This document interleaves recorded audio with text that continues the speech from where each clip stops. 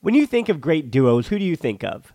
Jordan and Pippen, or LeBron and Dwayne Wade? I mean, I talk about basketball a lot here on this podcast, but for the Barcelona version, there's Piqué and Puyol, or Piqué and Mascherano, or the easy example of Xavi and Iniesta.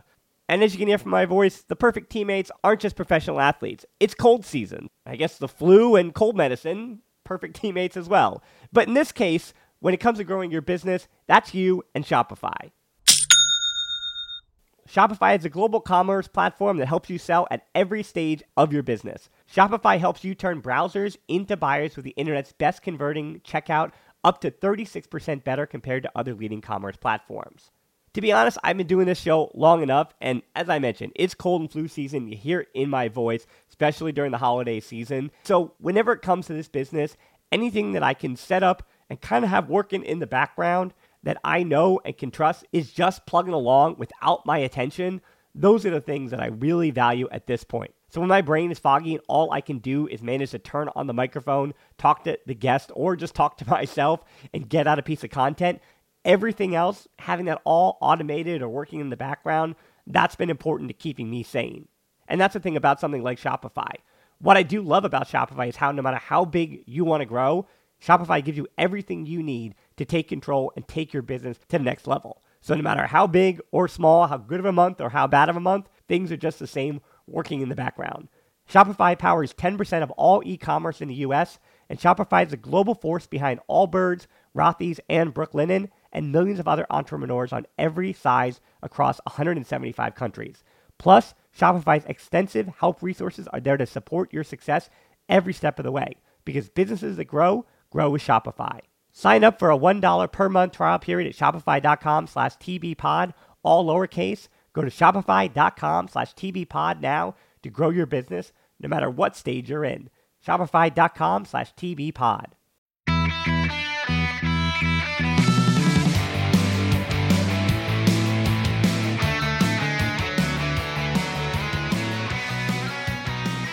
Welcome to the Barcelona Podcast, episode 185, brought to you by the Blue Wire Podcast Network and sponsor betonline.ag. It's Unmissable Opinions, brought to you by the most influential voices in the FC Barcelona community. I'm Dan Hilton, he's Frances. Frances, again, the times continue to be weird, but I have to ask, how have you been? Hola, culés. I've been all right. Obviously, being very cautious. I've been at home for, I think it's 5 or 6 days. I'm not quite sure because everything, blends into one. The situation here in Qatar just changes all the time because, the government keeps not changing their mind, but becoming more and more strict by the minute. Obviously, very concerned about the news coming out of Italy and Europe, but particularly, obviously, Spain, because that's where I'm from. And I just wish that everyone keeps washing their hands and being reasonable and staying at home unless it's essential and they follow the rules of the different governments around the world. Yeah, I can echo all of that here in the United States. It's some pretty scary times, and we hope that we're not trying to minimize, we're not trying to downplay anything that's going on outside of this little podcasting world, but we hope that by putting us in your ears that we can serve as a distraction for you. And we have two different distractions as far as the whole Barcelona podcast pie to distract you this week. So we are doing today an Ask Me Anything. It's known on Reddit. Now, I don't really often go on Reddit, but I understand the whole concept of asking listener questions that go behind the scenes, pick up the hood of the car, and the reason we are doing that this week is because over on the YouTube channel, every day this week, Monday through Friday, we are counting down the top 50 players in FC Barcelona history, and then next Monday, Frances and I will be discussing and breaking down that list because it is a combined list of the two of us. We came to an agreement and I averaged out all the different numbers, but there are some disagreements on where Frances and I had, and we're going to hash out some of those debates next week on the show. So today, again, I wanted to minimize the amount of work I had to put in and research for a show. So it is an Ask Me Anything from our listener question Facebook group. Without further ado, Frances, this is going to be the one that I think might, it either brings us closer together or it's going to tear us apart. No, we're already apart, mate.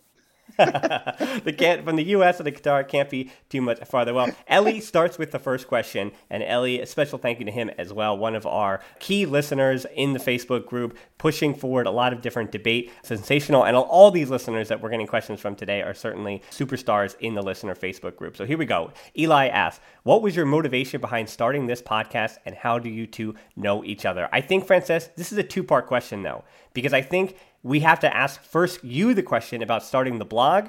Then that gets into how we know each other, and then I'll answer how we got to know each other and how the podcast was started. But how about you take us all the way back to the beginning of Barca Blog?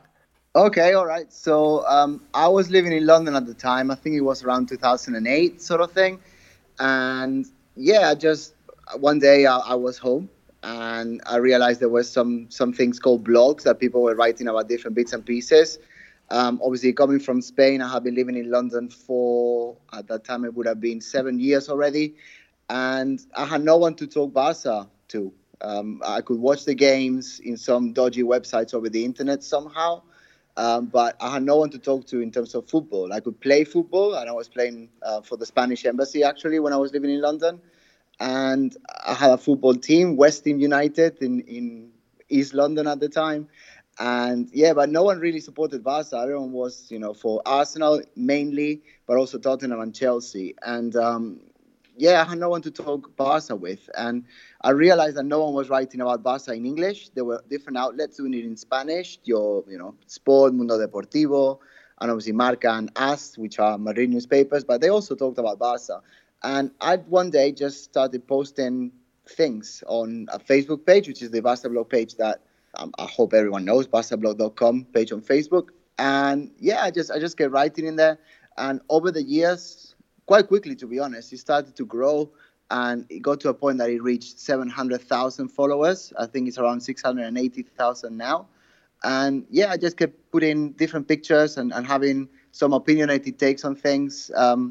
Facebook became too small for what I wanted to do and share. So I just make a blogger.com, which is the Google blogging platform. And I started writing in there, and it basically skyrocketed. It got, I can't quite remember, but between 200,000 to 300,000 views every month. So by the end of the year, it was something around 3 or 4 million views. And then basically ESPN came calling. So I started writing for ESPN. It was called ESPN SoccerNet at the time. And I started writing different blogs in there once a week at the beginning. Then it became twice a week. Then ESPN SoccerNet closed and it became ESPN FC, which I believe is still going. Mm-hmm. And I was the Barca correspondent for around 2.5 years until my little girls were born. And, in my actual career, I manage an educational company, let's call it that, during the day. So it just got to a point that was happening. I got married and, my first beautiful girl came along and I just couldn't handle everything. So I had to, unfortunately, resign from my position at ESPN FC, which I don't regret doing it, but obviously it is something that I had to do at the time. But it was easy money because I was getting paid very well for just doing what I was doing for free anyway. And yeah, so Barcelona came along. Dan, I think, contacted me at some stage. Well, not exactly. So here's where I'll jump in, is that in 2015... Yeah, go. Yeah, I don't quite remember, Dan. I remember that you got in touch or I got in touch. I don't know. Yeah, well, in 2015, you had put out basically a call on Twitter for people to write for Barca Blog. And a few of us had responded, but then only one of us continued to bother you week in and week out for content and for writing articles and writing content. So I remember my very first article was about Marc Bartra and about his transition, not only from the first team, but whether or not he could ever step into a starting role. We'll see how that turned out. But that was the very first piece that I wrote for you in 2015. And, so we got to know each other through email and all that stuff. And then right around the middle of 2016, after life, again, continued to get a little more busy for you, you decided to stop the blog and stop doing articles in the way. And there was ways that you were able to get us a little bit of money through sponsors at the start there. But once that money dried up, that kind of all stopped around 2016. So we didn't hear much from each other. And then in 2017, you contacted me right around April, May of 2017. And you said that people were doing podcasts you had heard of. And I, in the States, I listened to a lot of podcasts. One of my favorite shows, one of the inspirations for me jumping on board for this was Total Soccer Show. With Taylor Rockwell and Daryl Grove. They're two guys here based in the United States in Richmond, and they produce a show every single weekday usually, and that is basically their job. They're full-time Total Soccer Show podcasters. When he said that, I said, I think this is something that would make a lot of sense because I see a lot of other people, even I know, they do generic podcasts about sports or generic podcasts about whether it's the NBA or the NFL. But I think if you don't have a niche, you kind of get lost. So when I heard about a Barcelona podcast, an English-speaking FC Barcelona podcast, I looked on iTunes, I looked everywhere I could, and I didn't see that show. Now, there is other shows that exist now, whether it's Barca Talk and Churros y Tacticas is out there as well, and obviously the Spanish football podcast has been around for a while, but when it came to just FC Barcelona, at the time when Francesca and I discussed this in 2017, I didn't see any other English-speaking FC Barcelona podcast. So I thought, well, that's going to be our niche, and that's where we're going to find an audience, and that's what we did. So our friendship kind of grew over the course of the last, it's been 6 years, but our friendship really grew when we were talking to each other every week, and as I always joke with my wife, other than her, Francesca is the person that I am in contact with probably the most because we're back and forth on ideas, on so many different things, even throughout the week when we're not actually on the show. So that is how we got to know each other, and the podcast has only grown from there. So we're going to have plenty of more. We have a ton of other questions about the podcast. So next up from Minor, this is again more personal though, Francesca, and you have a better answer than me on this one. I guarantee that one. What is your earliest memory of the club? Was it a match or a player? I don't quite remember. I remember that obviously I was playing football myself. I was born in Mollet. It's basically close enough to the Formula One circuit, which is the Catalunya circuit, in the outskirts of Barcelona, in Montmeló. And I was playing football there. I was playing in the school. It was 5-a-side football, and then I got signed to play for the 11-a-side team for the whole city. And one day, the manager said, all right, so you've been very good this season. I think we won the league or something along those lines. So we came second or something very, very good. We did very well that season. And they organized a trip to the Camp Nou for all of us to go. So we must have been, I want to say 8, 9 years old. And yeah, so we all went on a little bus singing and dancing and very excited. It was nighttime as well. There were no parents. It was just our manager. Health and safety has changed from the 1990s. I think it was 1991 along those times. And things are very different now. But at the time we just went, it was 9 p.m. It was really late. So it must have been 9 p.m. or 8:30 p.m. kickoff. And it was Barca Athletic Bilbao. And Barca ended up winning 2-1. Now, I have done some research on this to work out who the scorers were, but I cannot remember now. I think it was Vaquero and Begiristain, but I can't be sure. But it was someone along those lines. And we came home. I think it was like 1 a.m., something stupid like that. And I just fell in love with the whole experience. Obviously, I had been watching Barca with my dad because he's a Barca supporter as well throughout the whole of my life.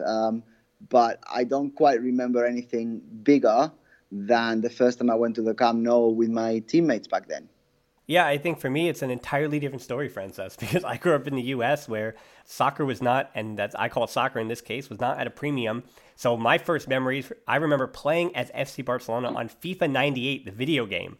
And that was, I liked the colors, I liked the scheme. So even though Barca at the time really weren't a terrific team, I still, at that age, again, I was a tiny tot at the time, enjoyed playing with FC Barcelona. And then by FIFA 07, I was playing with Ronaldinho and Messi. And for me, honestly, actually, a lot of my motivation or players that I looked up to were my favorite player of all time, up to that point at least, until Messi and Iniesta had really come along and into their own, was Thierry Henry at Arsenal. And I also enjoyed Dennis Bergkamp. So they were a 1-2 punch, and Arsenal was on TV for me to watch, and Barcelona wasn't. So it's not that I was an Arsenal fan, but I enjoyed Thierry Henry and Dennis Bergkamp. And again, they were early players that I enjoyed to see. And then when Thierry Henry moved to Barcelona in 2007, that really was it, where I was like, okay, now I need to follow and be paying attention to everything that FC Barcelona does. It would even become a few more years before I was able to get Barcelona here in the States and watch them on the internet, obviously, because they're not on TV other than a rare Champions League game. So, of course, I was able to see when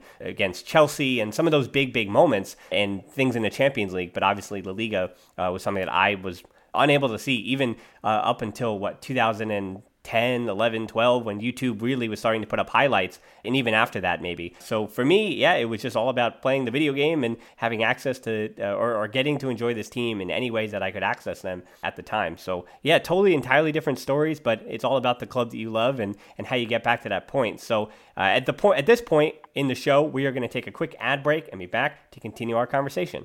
With currently no NBA, NHL, or MLB, you might think there's nothing to bet on. Well, you'd be wrong. Our exclusive partner still has hundreds of sports, events, and games to wager on, or let them bring Vegas to you with their online casino and blackjack. All open 24 hours a day and all online, including their $750,000 poker series. If you're into props and entertainment betting, you can still bet on Survivor, Big Brother, American Idol, stock prices, and even the weather. Visit their website and join today to receive a 100% welcome bonus with your first deposit. Be sure to use promo code BLUEWIRE. Bet online, your online wagering experts. All right, back from that ad break. Pulkit has a question. Are there any vacancies on the podcast? And it might be hypocritical for me to say, Frances, because I got my start by having you put out, again, a call to action about writing for the show. But Pulkit, unfortunately, the answer here is we run a tight ship here at the Barcelona podcast at the moment. In the future, I would love to be able to expand and to have, we'll say, some help for stuff behind the scenes. But at the moment, just the way that the podcast is structured and the amount of things that come in as far as sponsorships and ads and things like that, I unfortunately am in a spot where I got to oil the greasy wheel at the moment, and we'll continue the pod just like that for the time being. But Pulkit, the answer is hopefully in the future there will be, but not at present time. So Emmanuel asked a very similar question. Frances, I think you kind of said this, but anything you want to elaborate on by answering what made you a Barca fan? What made me a Barca fan was the fact that I was born in Barcelona and Barca were winning at the time. That's helpful. Yes. Also the fact that my dad is a Barca supporter. The vast majority of my uncles, actually, they're really ferocious Real Madrid supporter. They love Madrid and they love Real Betis as well. So the story here is my mom, there were with her was 6 siblings, and my dad was pretty much an only child. So my dad was born in Barcelona, and obviously it was clear you're going to support them because, let's face it, no one supports Espanyol that has their head in the right place. So with that in mind, the whole of my dad's side of the family, which was just him, supported Barca. And everyone else from my mom's side supported either Real Betis from Sevilla or Real Madrid. Now, my uncles, they are and they were lovely because they're not all still alive now. But the thing is, they really made me very angry. They really like winding me up, calling me all sorts of names and, hitting me around the head and, in a very effective way. But you're talking about Spain in the 1980s. So, things have changed quite a bit. And they just basically gave me, when it was my birthday, they got me like white shirts and they wanted me to wear Real Madrid symbols. And every time that they scored against Barca, they would just be, cheering their teams on and having me on and trying to annoy me, etc. And, Real Betis, I don't mind because, my mom is from Huelva, which is near Sevilla in southern Spain. And, I've got quite a lot of sympathy for Betis, especially, not sympathy, simpatía in Spanish, a lot of appreciation for Betis in English, because, they are a friendly club that nowadays play good football and, they've not always been in the first division and, I don't see them as rivals. So Real Betis, I'm quite fond of. Real Madrid, obviously, I can't stand. And I think it comes more from my family than anything. And also the fact that, let's face it, the kid is much prettier and the football we play is better. Yeah, it's funny because we wind up, again, being kind of opposites in certain ways, but there's a likeness to it as well. I think for me, I came from a little farm town where, again, I'm going to call it soccer here because it was not at a premium. And if anything, in the mid-'90s, soccer was seen as, obviously it's for wimpy, it's for people that are just flopping around and for guys who are tiny and thin and they're not anything, because where I came from, football, as in American football, was at the premium, and then you were supposed to wrestle or you played baseball, and so you had a lot of guys, we'll call them farm strong. You got a lot of my classmates were just big guys, and that's what they like to do. So soccer was for guys that were it was just not seen as something that was cool, or it was not seen as something that was going to make you popular for any bit of it. And just like how, Frances, you were the only Barca fan, it's surrounded with your uncles at least. For me, I was not only one of the only soccer fans that I knew in my life, but I was the only person that likes FC Barcelona. And it is one of the reasons why I continue to do the show and found this community, because you'll find that in my personal life, I have 1 or 2 friends that enjoy Barcelona, and one of my friends listens to almost every show, so appreciative of his support getting this started, even just by saying, oh, yeah, that's a great idea, and then giving me a little bit of feedback as a friend, because no one else in my personal life really listens to the show. show week in and week out because nobody really cares about FC Barcelona in my personal life. It is I'm interesting. not saying that. The only person that I know that listens to the podcast is you. Right. So, and some of my friends in London, obviously, and obviously the guys from the Facebook group. But no, personal relationships, no one listens to the show. But that's okay. People that we've gotten to know, right? People that we've made friends through the community by doing this. So, and if anything, that's strengthened my fanhood as well. So, Douglas asked a question here: thoughts on the NBA season? That playing off the fact that he knows that Francis and I are both big NBA fans. And Douglas, I'm going to answer by saying it's the same thing as anything else. That I thought it was. In a way, it was one of the oddest NBA seasons that we had, whether it started with Daryl Morey and the tweet about China, and then you go into the death of Kobe Bryant. But yet there was, then the Warriors dynasty was at least taking a hiatus. So the NBA was more wide open. The NBA, I think, in terms of star power and talent, particularly when Zion Williamson showed up, it seemed like the basketball that was being played was, it was up in the air. The trophy was up in the air, and there were so many good teams. But then again, everything that's been happening off the court, whether it was Kobe or whether it was the China controversy, and then obviously with the rest of this season, I mean, if it gets played at all, what's that's going to look like? Yeah, it was I think it was such a great season, but such a weird season at the same time. But just like anything else, you don't know when it's going to come back, but you're certainly enjoying the time that you had with it this season. Yeah, no, I agree with you in every single point. The only thing to add is that I think it makes absolute sense that everything is put on hold until this pandemic that we're, it seems it's surreal, isn't it? It's like you're in the middle of a zombie movie and you're being attacked by invisible enemies that are not really there, but they are. And when you think that they're not, that's when you go under. So I just think that everything needs to be put on hold. But I would really, really like for all competitions, that's NBA, that's MLS, and definitely La Liga and Champions League, etc., to be restarted from where it ended. Basically, not start a new season, but actually end it, even if it needs to end next February, say. Because otherwise you're just starting for the sake of starting again, and you don't know if this thing is actually going to go as most people expect that it will. So, I think anything that starts should be ended. Yeah, we're already pretty under the hood, but I'm going to take up, if there's a mini hood under the hood to take up, as many know, I work in sports. So I was actually at the Major League Soccer offices. I was working a shift when I found out about the suspension of their season for what was 30 days and is becoming indefinitely. So for me, it certainly has been extra surreal because I work in sports. So I am kind of just sitting around. And as I said, I'm working on a lot of content. That's why the top 50 countdown, I've got plenty more cooking.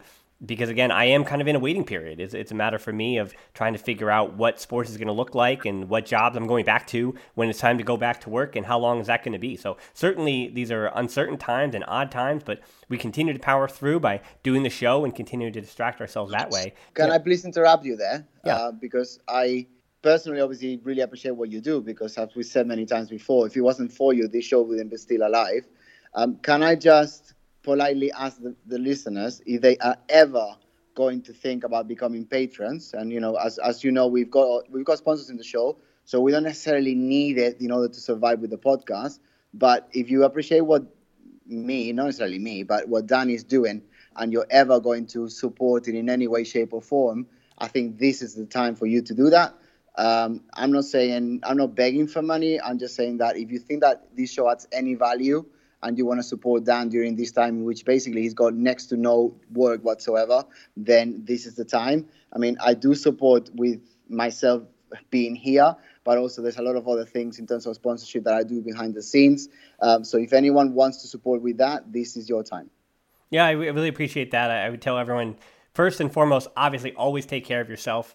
Whatever's appreciated. Again, Frances, I appreciate those words as well. Unfortunately, because I do the Quick Take match reviews on Patreon, there won't be Patreon content. But as always, again, Patreon supports the show. So Poncho has a quick one for me. Living in the U.S., what are the thoughts of the North American Super League proposal between Liga MX and MLS? And that is about, not to take this even to North American, because I'm wondering to see when what's lost in broadcasting revenue. And I'm not sure if this hiatus with football is going to lead more to a European Super League, or maybe this takes us farther away from that. Obviously, the major clubs would love to get in that, but it would certainly be an odd thing if you saw, let's say, a Real Madrid, and I do use Madrid in this instance. Let's say they do set it up where there might be some kind of relegation, which won't make any sense because it's going to be a buy-in for the Super League. But let's say you have a team like Real Madrid in the relegation zone, or let's say Real Madrid get 18th in the league, how are their fans? And this could stand for any of these super teams, Bayern, Barca, Juventus, anybody, Chelsea, whoever's in that Super League. If you find your team in the bottom half,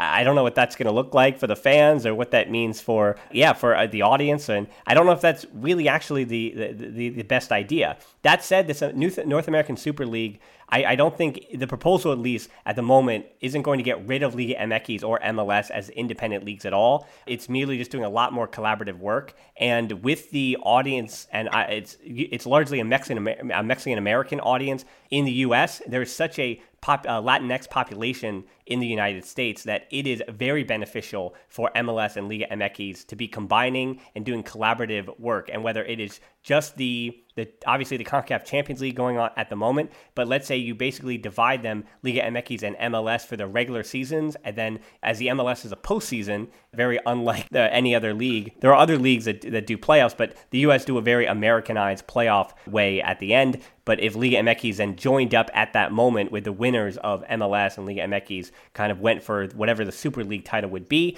I think that would make a lot of sense from both a marketing standpoint and then the audience as well. So I think it's different in terms of the European Super League in comparison to, I think there are many more benefits that I can see very clearly with an American or a North American Super League. Yeah, nothing much to add in the North American Mexican situation because obviously you're the expert. I just want to add that for the European Superliga, I think that in my eyes, it would be a great competition to be in. But then again, I think the Champions League already is a great competition. And I'm just fearful that basically we are destroying football as it is, because the national competitions in terms of teams like Levante, Leganés, Getafe, Eibar, they are what we in Spanish we say la salsa de football. They're the source of football. They are the essence of what football actually is. And if you're only going to be playing for the bigger teams and the bigger teams are just going to be playing each other, then it's just going to be a very rich pie just shared amongst the bigger eaters. And I think that players such as Jordi Alba, I can think of Albert Ferrer, players like Piqué himself. They play for Zaragoza. Ferrer played for Tenerife, Jordi Alba played for Cornellà, then obviously went to Valencia, etc. I think that those layers in professional football and amateur football to a stage, or semi-professional football even, is important for great players to come through. So I think that if we centralize all the power, all the money, and all of the attention on just the top gifted and talented teams, then the whole thing will crumble. So I'm against it, actually. Yeah, I agree with that. You have to look down. Again, we won't know after all this is over how we spoke about on last week's show, how those smaller teams are going to deal with it. But yeah, we'll have to see what happens going forward. And I also have to put the disclaimer in here as well that I might work in Major League Soccer, but I have no inside knowledge whatsoever on those kind of proposals, those kind of plans, nothing like that. So I just want to get all that out there. I had to put the disclaimer in. Here's a disclaimer. The rest of our questions are all from Rick in the listener Facebook page. And we love you, Rick. Yeah, we have a lot of love for Rick. There's Rick forever. A ton of great questions here, so we are going to basically end the show by going through these questions. Shall we rename this section the Rick Corner? Sure. This is the Rick Corner, all the questions that he had. They're all good ones, so we're going to go through them. Some are going to be rather quick, but let's start with what was the most difficult episode you guys had to do in terms of the negativity of the content it might be, and then he also asked what was the best episode. So, Frances, I'll let you go first. What are your picks here? The most difficult one was, I want to say, probably less than a year ago. The last week has been such a blur that I don't even remember dates. But the one when Barcelona was attacked, there was a terrorist attack in La Ramblas, and we were debating whether to record the episode and totally ignore it or actually go for it. There was a lot of political tension to go with it as well, and because there was terrorism, but there was political connotations, and it was a very, very difficult one to record. As for the happy ones, the most recent one when Valverde got sacked, that was very good. It's true. Numbers-wise, we did really well numbers-wise, too, again, behind the scenes. I'll let you know that. People listened. People were excited. They were galvanized for at least a week before they started thinking that Quique Setien was the next coming of Valverde. But we had a good week there, Frances. Yeah, all right. I don't even look at the numbers, obviously, as you know. But, I think that was pretty good because it was like a new beginning. Obviously, it hasn't panned out as well as we thought it was going to, or at least as quickly as most people wanted. Not necessarily expected, but wanted. And I don't remember any of the episode that was particularly happy. I mean, generally, it's. I feel good recording these episodes, even when it's negative stuff, because I know that a lot of people really care. I mean, we've got a consistent base of listeners that is always growing, and yeah, the content seems to be appreciated. I do remember when we won the Champions League in 2015. We weren't doing the podcast, but I do remember posting a picture on the barcablog.com Facebook page, the one with nearly 700,000 followers. And I posted it, and I think within a minute, it has something like 6,000 likes, because obviously the Facebook algorithm hadn't changed at that point. And that was pretty cool to see that, you put something and instantly 6,000 people really enjoy it, which obviously means that it reached at least 60 or 70,000 people in 1 minute. That was pretty cool. Yeah, I think I agree with you. And what is the most difficult ones? Going all the way back to episode 38, that was when the Catalan referendum was going on back in 2017. So, and I think that was one of our first shows. It was, yes, we were 38 shows in, but that was one of the first shows where it wasn't necessarily anything off the cuff, and we kind of had to figure out what our voice was by that point. I had prepared a statement and all these different things just to almost cover our bases. And even after that, we still got a lot of negativity, because even if you don't have an opinion, or because, again, we do our best not to be political on this show. You might see some of our politics coming through in little whispers, but Francesca and I both pick our words very, very carefully when it comes to a lot of different things when in regards to politics. So when it came to the Catalan independence show, with the closed doors against Las Palmas, either way, you were going to upset somebody. And then, again, this is behind the scenes for when Barca lost at Anfield and all the fallout after that show. For me, I was actually afraid, and part of it kind of came true. It is a self-fulfilling prophecy here, that when Barca lose those big matches like Roma, like Anfield, a lot of listeners, they get dejected and they tune out. And my worry was that, is our show going to be able to continue if we lose all these people and they check out? And maybe, I guess you want to say, yeah, those are just the fans that are either overtly emotional or the ones that were waiting for a moment to leave, sure. But yeah, all those negative times when Barca are losing big matches, the numbers always tend to be down, and I always worry about our audience moving forward. So as far as best episode, though, I actually really liked in December of this year, the Barcelona Team of the Decade show. We don't often do those drafts, but that was the second draft we had done, and it winds up bringing out, I think, the best of our friendship in terms of just a friendly debate and going back and forth and seeing how Francesca and I even view the players differently. As we're going to actually next week, when we talk about that ranking, we just view different players a little bit differently, but it's also fun to see the number of times Francesca and I wind up being on the same page with different shows like that. So that was certainly a fun one. And then the other shows, and this is no offense to Francesca, it is meat and potatoes, him and I, every week talking about the club, sure. But a lot of the special shows that I've done, whether it was the La Masia updates with Naveed, the Catalan cuisine show I did with Daniel Olivella, or the country specials with Mike Miller, whether it was France or Hungary, then a lot of the different shows that I had done that wind up just being specialty one-off shows, those wind up being a lot of fun for me, because it's where I get to just put on my glasses, which I do normally wear glasses, but I get to put on my extra Barca glasses and I get to dig into the research. And those are the shows that are the most work. And even if those are the shows that wind up getting the least amount of listeners, let's say that as well, those are the ones that I wind up being the most proud of. And again, no offense to Francesca not being on those shows, but those are the ones that, again, I really get to dig in. And I hope that our devout listeners get the most out of those shows, because those are the ones that aren't just what you're going to read in sport or ESPN, FC on a given day. Those are the ones that take a lot of research on the people that are up and close and have been there before. Yeah, those shows are awesome, man. Obviously, we can't forget the fact that I was gone from the podcast for around a year when I moved to Qatar, because basically my whole world changed. Like I was living in London. I was there, I think it was 16, 17 years, and everything was quite settled. Obviously, the girls were born. They are 4.5 and about to be 5 years old now. And the little one is 2.5. And with all of that going on, moving the whole family all the way to the Middle East, we've got a great life here. But obviously, in the beginning was hard. We moved into a little flat in the middle of Doha. It was, to say the least, it was difficult to do the transition. But obviously, I had a secure job that I was enjoying, and I am enjoying every single day, and obviously growing and moving forward. And, I couldn't be recording the podcast at the time because I had to put my 110% into keeping my family going. My wife wasn't working at the time. Now she is. She found a job after, being here for 2.5 months. And to be honest, she's doing particularly well. She's very, very proud, very happy. So we're both working. and we've got a really good situation. But during the first, particularly the first 3 months, were difficult because you don't know anyone, you don't know anything, you don't even know. When you go to a supermarket, you don't even know what to shop for. It's a different way of doing money. From euros to pounds. So from Spain to London, that was pretty much the same.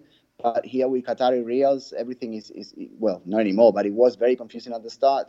Obviously, things are more expensive because of the fact that the political situation here in Qatar, you don't have all the products coming from Europe. So anything that is £2 in England, it costs £4 here. So 20 Qatari Reals. And yeah, that was really hard. So the last thing I could do is go into the podcast. But the thing is, once the situation changed, in terms of things started being, routinely happening on a daily basis, that I could find some time. And to be honest, with the time difference with New York, it actually works better now because I record the podcast once both my girls, and actually the three of my girls, because my wife also has done this or is doing this now, they've all gone to sleep. So it's very nice and quiet here. There's no one disturbing me. There's no one saying papa, papa, papa.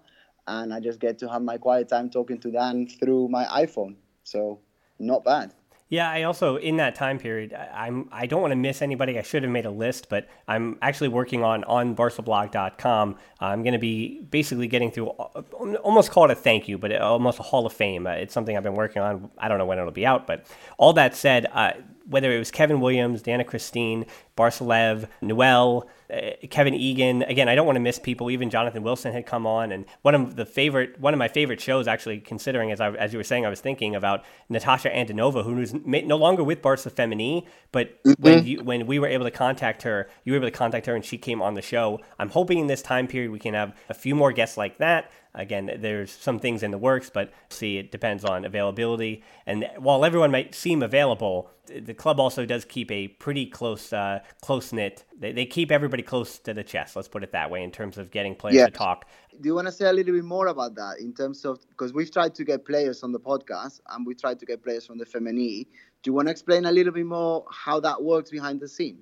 Yeah, well, if you want to know why I have certain guests and don't have certain guests, it's that certain guests, some people get in contact with me in certain ways, and obviously, whether it's usually on Twitter or Instagram, we build a rapport with individuals in the Barcelona community, and I start to parcel through and try to figure out, who are those voices that people want to be listening to, and that's kind of how we figured out, and I got in contact with them, again, started relationships there, and so if there are people or journalists that you haven't heard on the show, it's either that they don't really know of the show or don't care too much to be involved, or it's that I've asked and reached out and they haven't responded. Generally, as neat as that sounds, that's usually the case, where there are people in the Barcelona community I have reached out to that have not responded back. So that you won't be hearing them as a guest until they do. But if they do, then, or if you have a favorite that I haven't gotten, then maybe bother them, let us know, or let them know about us. Then maybe I can get in contact with them and we'll see where things go from there. So yeah, that's generally how it goes. And as far as the players individually, some of the players, whether it be the Femení, we've been tracking down individually, but a lot of the times I have to go through the agents, and some agents, let's say for the baloncesto, are a little easier to talk to, but then you wind up going back and forth for a few months, and then nothing really transpires, and then that player winds up leaving and signing somewhere else.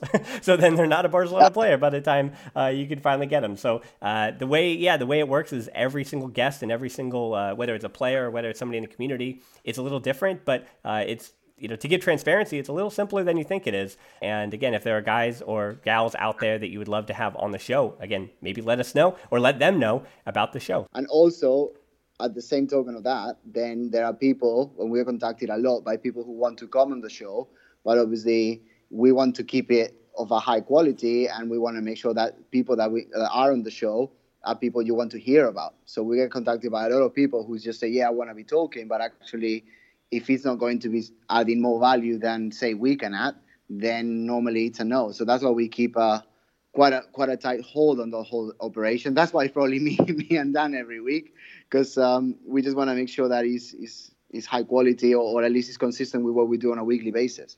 Yeah, I mean, that said, interestingly enough, in that hiatus that Francesca took, I actually interviewed, I spoke with somebody who had a little bit of a following on Twitter, diagonal to the Barcelona community, and we did the whole show, and as I'm editing it and I'm looking back on it, I said, this really isn't good content. This is not what I wanted. So there is a show on my laptop or on a hard drive that was scrapped completely. And I had to pretty much apologize to the person that I spoke with because it wasn't what it needed to be. And they weren't the guest for this show. And it took a little bit of, again, just going through the interview and just finding out that that's not going to work. So yeah, that has happened before. And yeah, for those who have asked to come on, the way to get on this show is you become a Patreon. And then in the summertime, we usually do a Patreon show. So I don't know when that is coming up. That's something I got to schedule for sometime over the summer. We're hoping again that football comes back. But yeah, if there is an extended time like this, surely I will go back to the well and do another Patreon show. And we actually have a show coming up in a few weeks with a Patreon in particular and one of their specialties.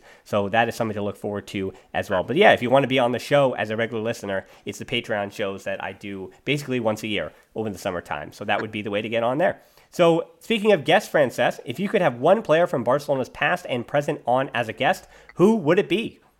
Cruyff. Yeah, that was my first one too. First, he could speak English, which obviously really helps us for the show, because otherwise, it's going to be a little bit hard to put subtitles on a podcast.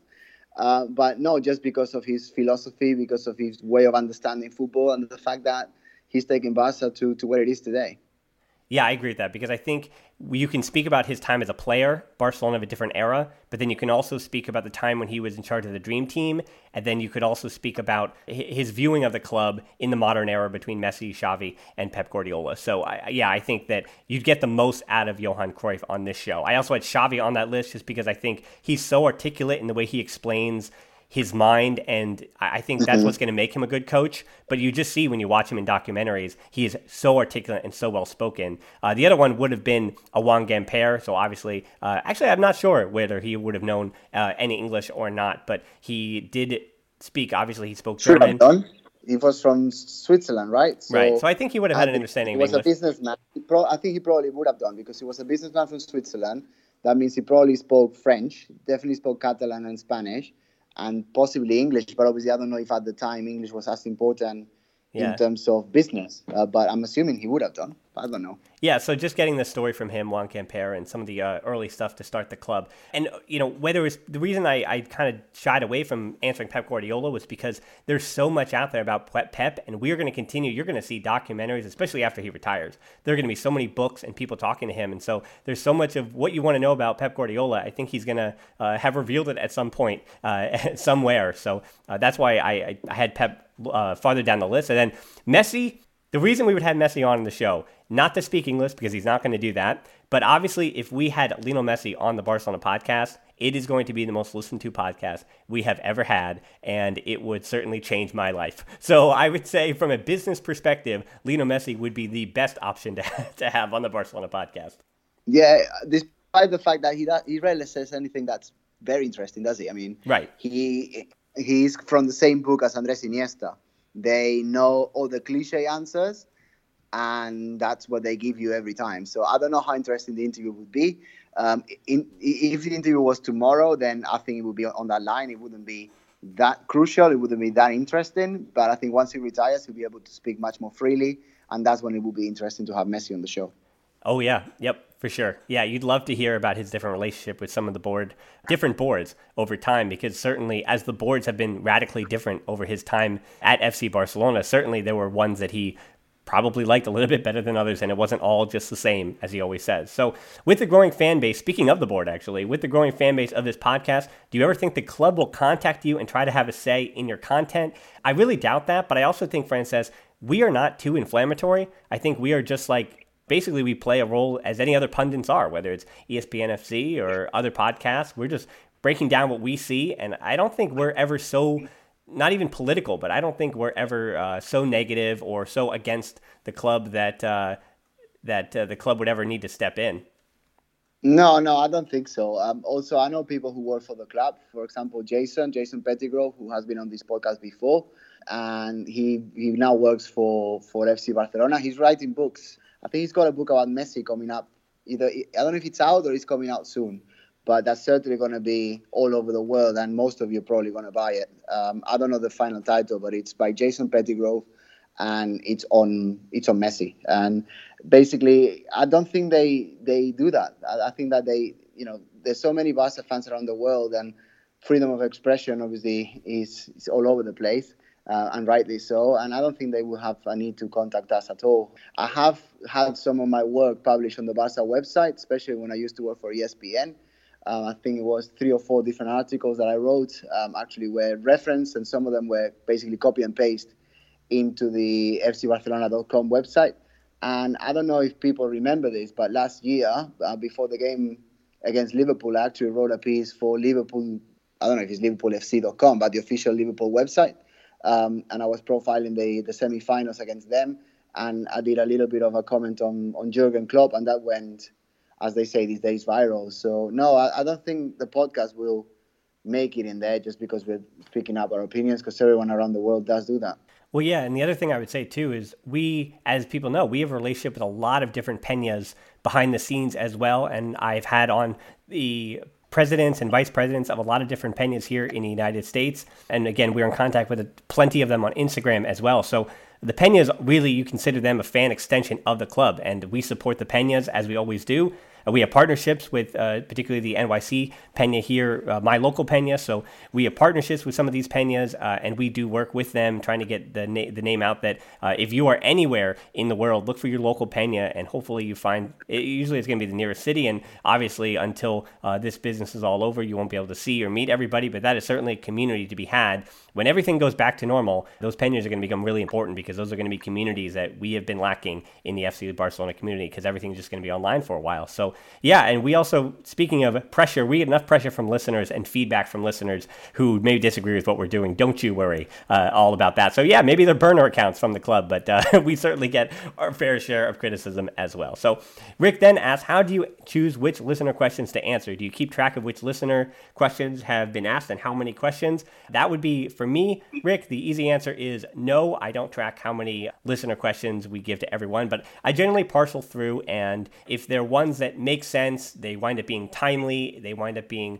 relevant to the news that's going on in that current news cycle, that winds up being things. Or if I think that we're going to get a good conversation out of it, that's generally basically the only criteria I use. So very rarely are there listener questions that are so out there that I just ignore completely. So yeah, usually if you don't have a listener question answered that you asked, if you ask something similar or you ask a thoughtful question, I'll definitely be answering it, and we'll answer it on the show. My process for the question says I turn the phone on and I speak to Dan because he's chosen all the questions for me. I do not read them. I see the post, but I don't read what the questions are at all. So basically, I just wing it and follow Dan's instructions. Okay, so for any of your feedback on questions not being answered, that goes to me, but it's thebarcelonapod@gmail.com anyway, so we'll give the feedback, send the feedback there. All right, anyway, are you thinking about changing anything to the podcast to make the experience even better? That being the style of the podcast, adding more content, having more guests, and Rick, the answer to this one is we will see. Again, I think not to give you a cop-out answer, but we are in unprecedented times at the moment. So as long as football is gone, again, we have no idea how long that's going to be. Francesca and I are going to get a little creative on the content that we're producing. So if anything, this is going to be the time when we're going to be trying different things out and could be having some more guests on. And again, I said, I have some things already in the works of some conversations that are a little different than what we're used to. So I would say that this is the moment when things are going to feel a little different, but when all things go back to normal, I expect the show to go back to normal as well. I agree. All right, so last two here, and these can be cop-out answers, Frances. I think these are the answers that we'd love to sidestep. So kind of based on my proposal of what if, but what if Bartomeu never became president of the club? Do you think we still would have won the treble? Would we have been even more successful? Yes, we would have been. Obviously, you cannot even, because it's about Bartomeu, you don't even know who would have come instead. But I doubt that many people would have done it worse in terms of choosing the signings. I mean, Bartomeu hasn't been great from a sporting perspective, but we have to say from a financial point of view, he hasn't done that badly. So you need to look at everything. But from a sporting perspective, I think that, the team should have been reinforced better. And if anyone else was in charge, I think it would have been a much more positive outcome. Yeah, I mean, you have to remember that the trouble comes all in the back of the Neymar signing from the previous administration. And Sandro Rosell, he was punished for that transfer, but it still went through. Barca still winds up winning a treble with Neymar. So again, that happens not under Bartomeu's watch. So under Bartomeu's watch, which players have arrived that have completely changed the course of the club? I'm trying to think. Was Luis Suarez and Marc-Andre ter Stegen and Rakitic, I think that might have been his first summer, and that reinforced for the treble. So I guess you could give credit there. I think a lot of credit probably is deserved there. But since that time, yeah, you're talking about the last 3-4 seasons, as we always talk about every week on the show. I don't know who he's brought into this club that has reinforced not only in the moment, but for the future, because Barca still has not captured another Champions League, and they could have, if not for 2 fateful nights, of course. And, even Bartomeu, we mentioned with Ernesto Valverde, probably should have pulled the trigger earlier on Ernesto Valverde, but he didn't, and everything stayed stagnant, and then they repeated what happened in Roma at Anfield. So, yeah, certainly I think that I don't know how much more successful you can be because Barca win the Liga every year, so really it was just the Champions League that were evading them, but that's a big if of what would happen if Barca had won another Champions League in the last 3 years, or if they had won 2 more Champions League in the last 3 years. The narrative is completely different. So speaking of presidential candidates, final question on our listener show here on the Ask Me Anything. And I think we're going to not answer this question, Frances. Which Barca presidential candidate do you guys support? Support? We don't support anybody. Well, at least I don't support anybody. Yeah. I support someone who brings ideas, and I support someone who, is trying to get Barca back to where it belongs in terms of philosophy, not just by signing one person, but actually having a whole organizational structure, sort of common goal that makes perfect sense at every level.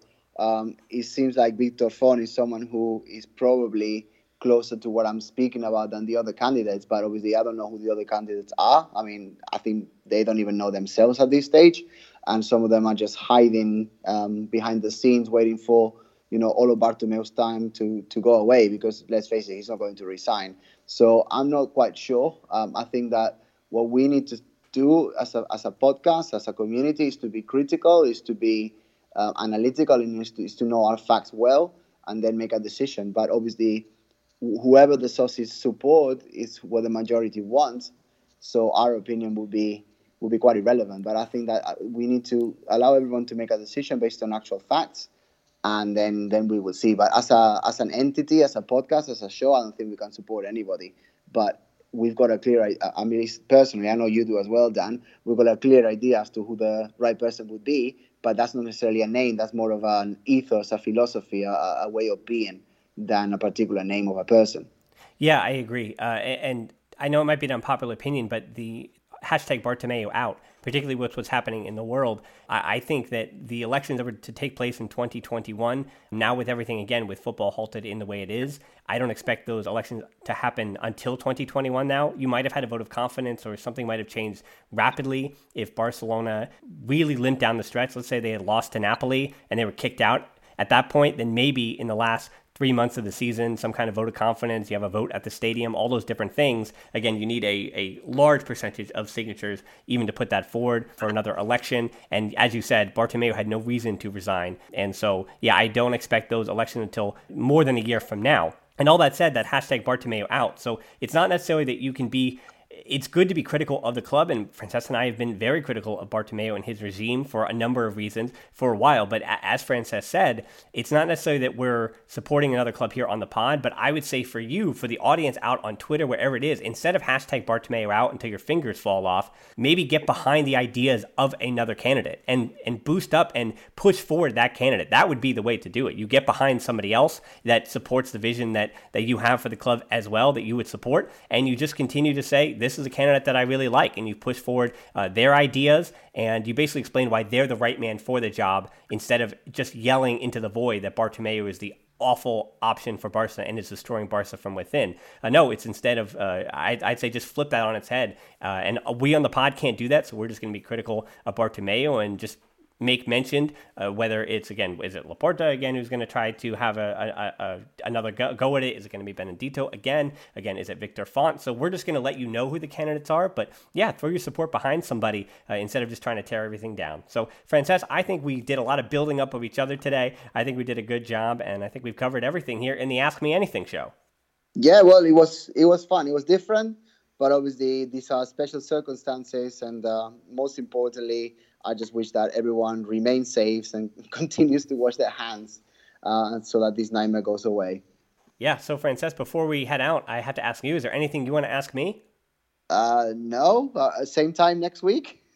I agree. Same time next week. All right, so thanks so much for tuning in. Tap in your app and check out the show notes to subscribe. Find us on social media. We're on Twitter at The Barcelona Pod, or at Hilton D13 for me. On Instagram at The Barcelona Pod. Closed Facebook group, tbpod.link/group. That's where we got these Ask Me Anything questions, as well as deeper dives and discussions. There are still discussions going on. There's still a little bit of news trickling in, and it's also been fun to see the different rankings and conversations going on there as we have this hiatus. Also on Patreon, as Frances mentioned, usually it's the quick take match reviews, but for now, tbpod.link/Patreon. We're also on YouTube at The Barcelona Pod. This week, as we said, we did this show because it is every day 10 players of the top 50 all time. Frances and I combined to make a list that we will be discussing on next week's show. But make sure you see that countdown on YouTube.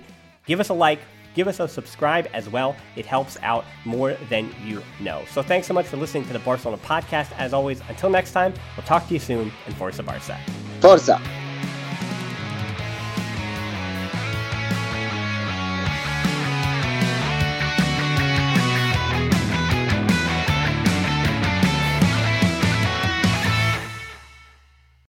It's happening daily. We're being conned by the institutions we used to trust. The mainstream media is distracting us with meaningless headlines instead of focusing on the harsh realities facing American families. Time is short before something big happens, and that's why so many folks are preparing. They're becoming self-reliant by investing in emergency food storage from My Patriot Supply. Go to MyPatriotSupply.com and secure 4-week emergency food kits for each member of your family. Each kit contains tasty breakfasts, lunches, and dinners, averaging over 2,000 calories per day. Save $50 on each 4-week food kit you purchase, plus get free shipping on Ready Hour 4-week emergency food kits. You're not ready if it's not Ready Hour foods. At My Patriot Supply, you can also get solar power generators, water filtration units, heirloom seeds, and survival gear.